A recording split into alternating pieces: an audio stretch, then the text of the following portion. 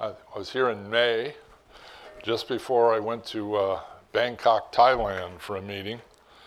And the men's ensemble singing here, I love it when men sing like that, it's great. And the whole worship team, you all work great. But in Bangkok, there were 3,500 of us, okay, from 104 countries, from all over the world.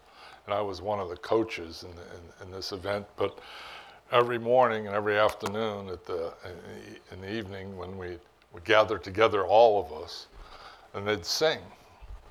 Most of them knew English, but they were singing in their native languages also, but we all knew the same songs. And some of the songs we sang here, and it was, got to think, that's got to be what heaven's like, It was really incredible. So Jody and I are glad to be back.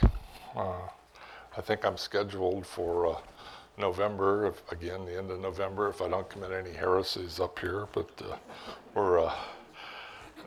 thank you, Carl, and the elders for inviting me back.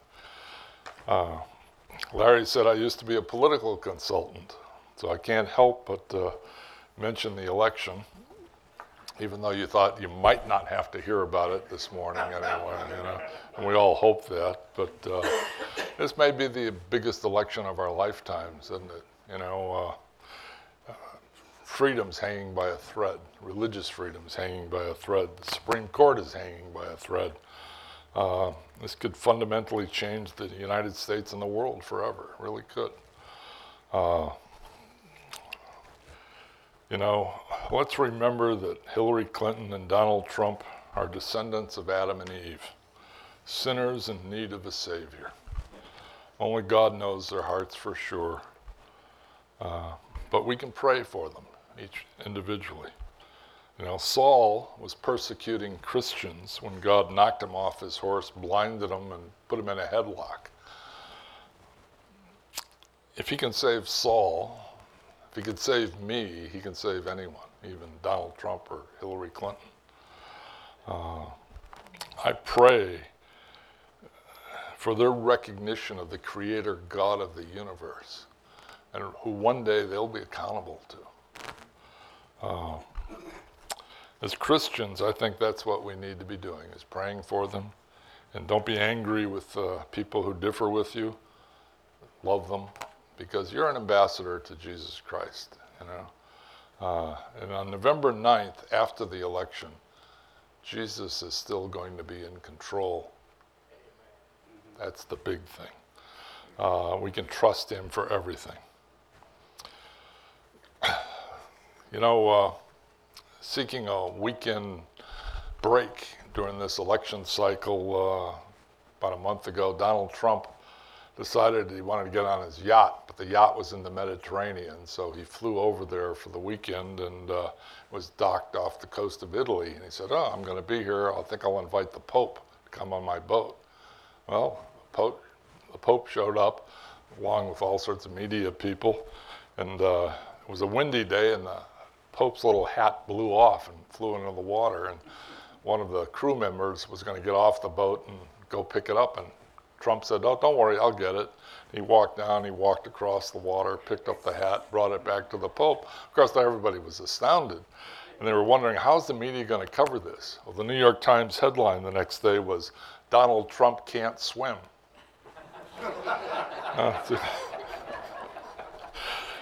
So much truth in that, it hurts, isn't it? Well, this morning I want to talk about the ignored side of the gospel. There are two lists in the book of Galatians that talks about characteristics of different kinds of people. The first is the natural man, fallen man and women. Talks about sexual immorality. Talks about impurity, about sensuality, talks about idolatry and witchcraft, talks about drunkenness and carousing. Now, I look around this church and I know the teaching that you have here, and you're in a place where you're taught sound doctrine. And I know the lifestyle of your pastor and your elders, and that's not what you're seeing around here. Now, for some people, if we included things like watching R-rated movies or in the secrets of internet pornography, which is so prevalent in our society today, or maybe you read your horoscope regularly, or you devote your life to making money and money is your real God, or you quietly maybe drink too much at home. That's probably not most of us, probably not most of you or any of you. But the list goes on, though, to perhaps some less flamboyant sins. Hatred. I mean, you're involved in strife with a neighbor or a relative, or you're jealous of somebody else's success at work or with their children, or maybe you're angry when you're driving down the street and you speed up and somebody cuts in front of you and things. I know the last thing that gets sanctified in a man is usually our right foot, because we got it on the gas pedal, you know. Maybe you're an ambitious person. Okay, if not all of these things, maybe one of them is a blind spot for you. Maybe there's a hole in your life there. Let me put it this way. Who or what do you love more than you love Jesus? And you think about it in terms that way, you know. What do you go to for comfort or relief from pain other than Jesus? That could be an idolatrous thing in your life. Well, as I look around and I know some of you, I think your list is probably, your characteristics are probably more in line with another list that's in Galatians, the fruit of the Spirit. That your life is characterized by love, by joy, by peace, by patience, by kindness, by goodness, by faithfulness, by gentleness, by self-control. You know, Lewis Sperry Chafer, who founded Dallas Seminary, called this the shortest biography of the Lord Jesus Christ, which is what it is. Now you could add some elements from the famous love passage in 1 Corinthians. Love is not boastful, does not brag. It's not proud or arrogant. It is not rude. It keeps no record of wrongs. But you could take the word love out of there and put the name Jesus in there. Jesus rejoices with the truth. Jesus always protects, hopes, perseveres. Jesus never fails. Well, the real Christian life is characterized by this process of sanctification. As we put aside all of those bad characteristics, a lot of which used to be true of me until I was saved at age 37, and can be, as we go through this process of sanctification, then hopefully as we grow in grace, we take on the new list, the fruit of the Spirit. As we do this, or as Jesus does this in our lives, we become more successful ambassadors of the Lord Jesus. It's the only foundation for building the Christian life, is God's grace. When people don't fully understand the new covenant of grace, they have a tendency to live under the spirit of the old covenant law, religion.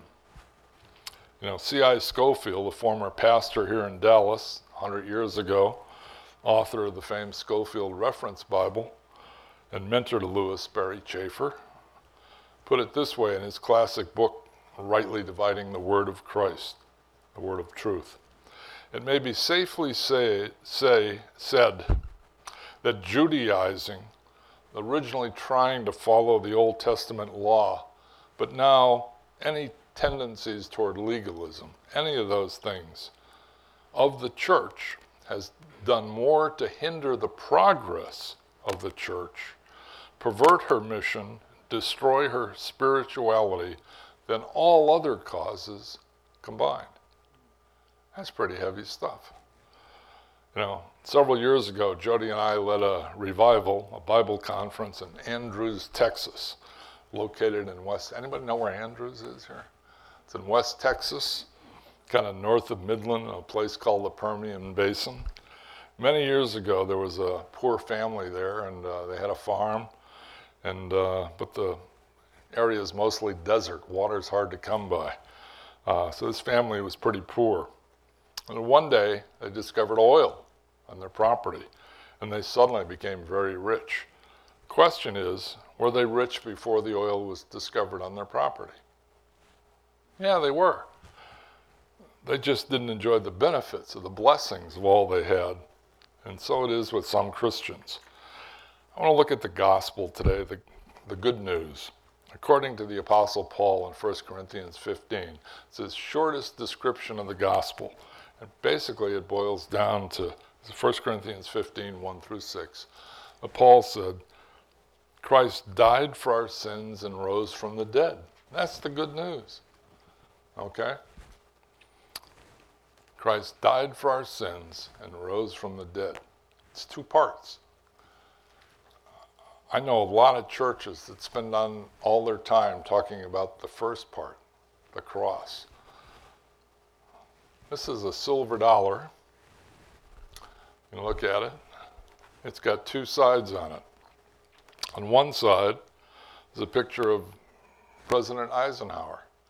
Now, if I got this and I never turned it over, I'd describe the silver dollar as having a picture of President Eisenhower on it. And that'd be historically accurate and interesting.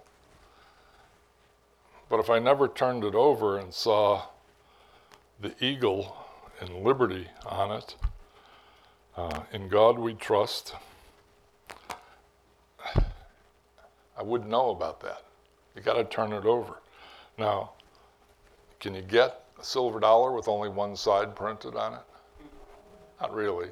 You get both sides whether you know it or not, or whether you read it or not.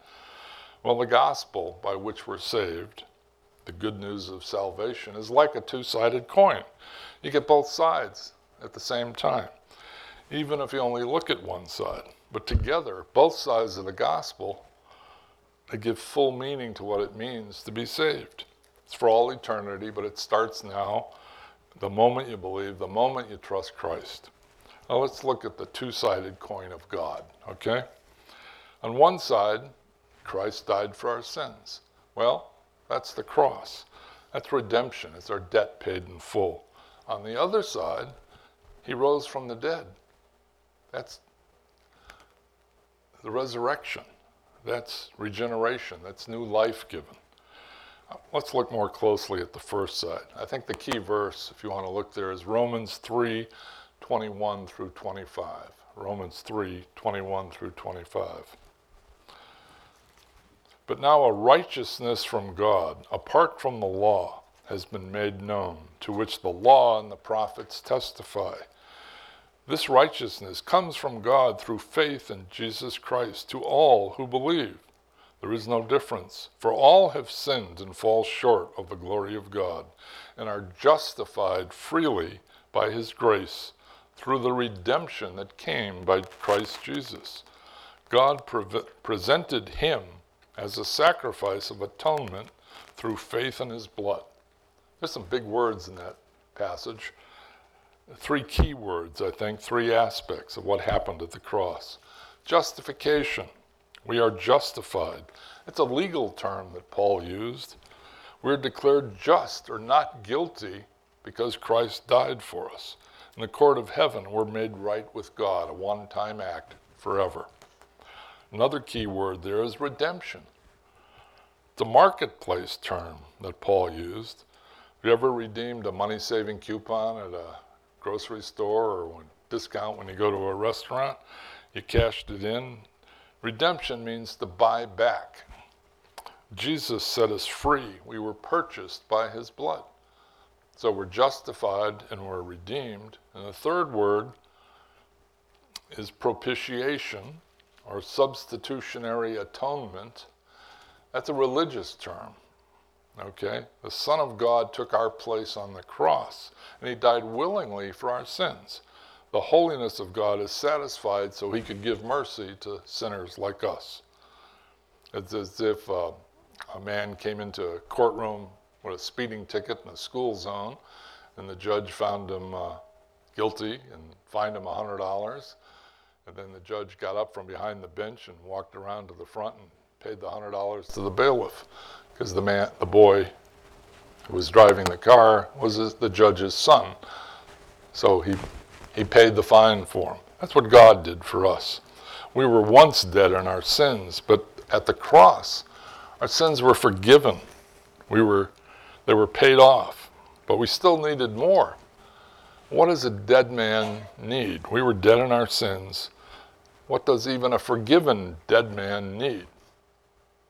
Life. He needs new life. That's why we want to look at the other side of the gospel. The empty tomb, the resurrection. It completes the picture. Jesus loved us enough to die for us, and he loves us enough not to leave us the way we were.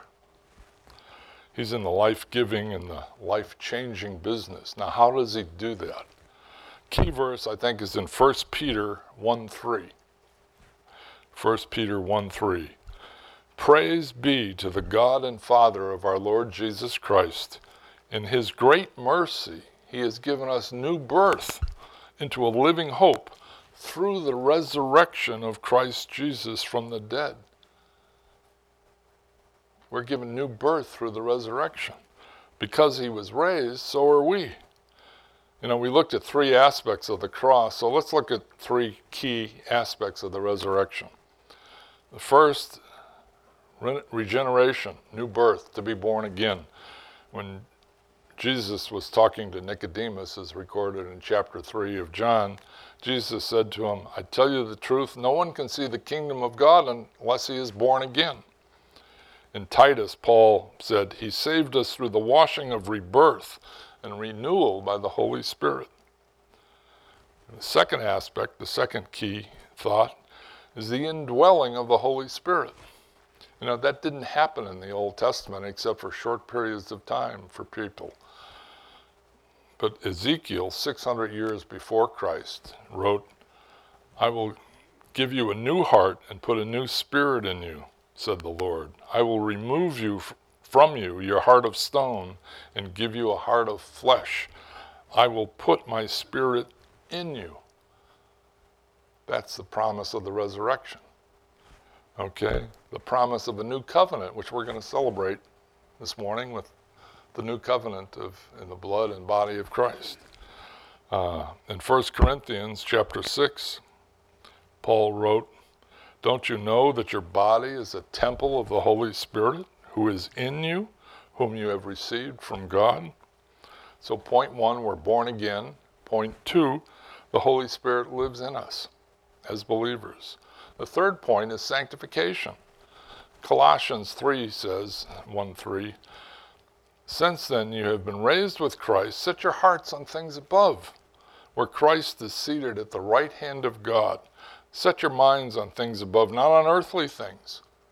Think of the fruit of the Spirit, not the things of the world. For you died, and your life is now hidden with Christ in God, your new life. Galatians 2:20 says, I have been crucified with Christ, and I no longer live, but Christ lives in me. The life I live in the body, I live by faith in the Son of God, who loved me and gave himself up for me. Some people look at only one side of the coin, one side of the gospel, the cross. They fail to appreciate the other side, the rest of the new covenant, the new life, the freedom, the liberty. Jesus didn't die to give us a new religion. He died to set us free. The big difference. My family was very serious about religion when I was growing up. I had a lot of rules, a lot of regulations, a lot of rituals. Had a lot of religious exercise. It became a habit, but also became exhausting. Too much exercise of religion. And I did not understand grace, the gospel of grace. But now I do. And there are three responses to grace. One is the excess of liberty. You're free, do whatever you want. It's called license. Do anything you feel like. It's a recipe for disaster, we know that. There are consequences to disobedience. The second response is just as bad. It's just not as obvious. It's It's called legalism, trying to live by following a religious system of laws instead of living by grace. If someone is bound up in legalism, sometimes they'll walk away because they're exhausted by trying to keep the rules and abandon the faith. We probably know people who've done that.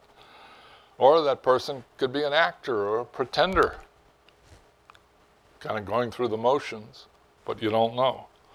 Or they can develop a harsh, critical, unloving spirit, an unforgiving spirit. I hope that's none of us. In chapter 1 of the Gospel of John, John wrote, "To all who received him," Jesus, "to those who believed in his name, he gave the right to be called children of God." We are God's children. He doesn't want us to live under a bunch of regulations, rules. He wants a relationship with us. Let me repeat what Scofield said. It may be safely said that Judaizing, legalism in our day,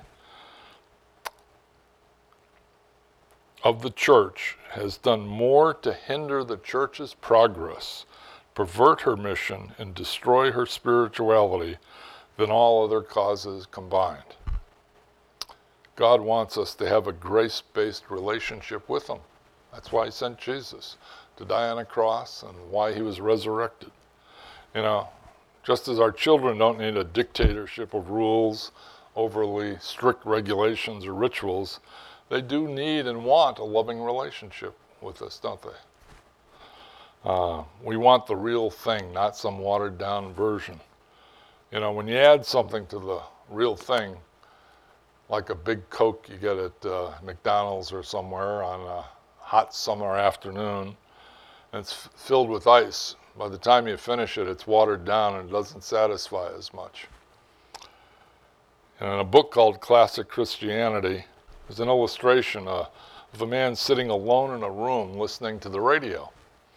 And he was enjoying some great music, and it animated him. He started, snapping his fingers and tapping his toes. He was having fun. He was having a good time.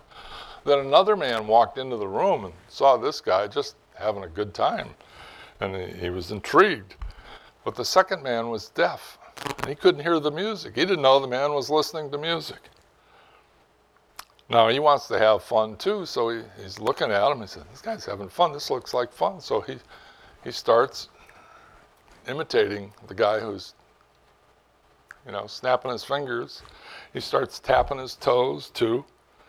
But after a few minutes, his hand cramps up. His foot gets tired. He doesn't hear the music. He's just tapping and snapping. There are a lot of people in our churches who are just tapping and snapping. I don't think this is one of those places. So, but we want and we need a relationship with God, our loving Father, through faith in Christ. By grace, we want the real thing. And the correct way of responding to God's grace is gratitude. It's faithfulness, responsible obedience and service to other people, not just tapping and snapping.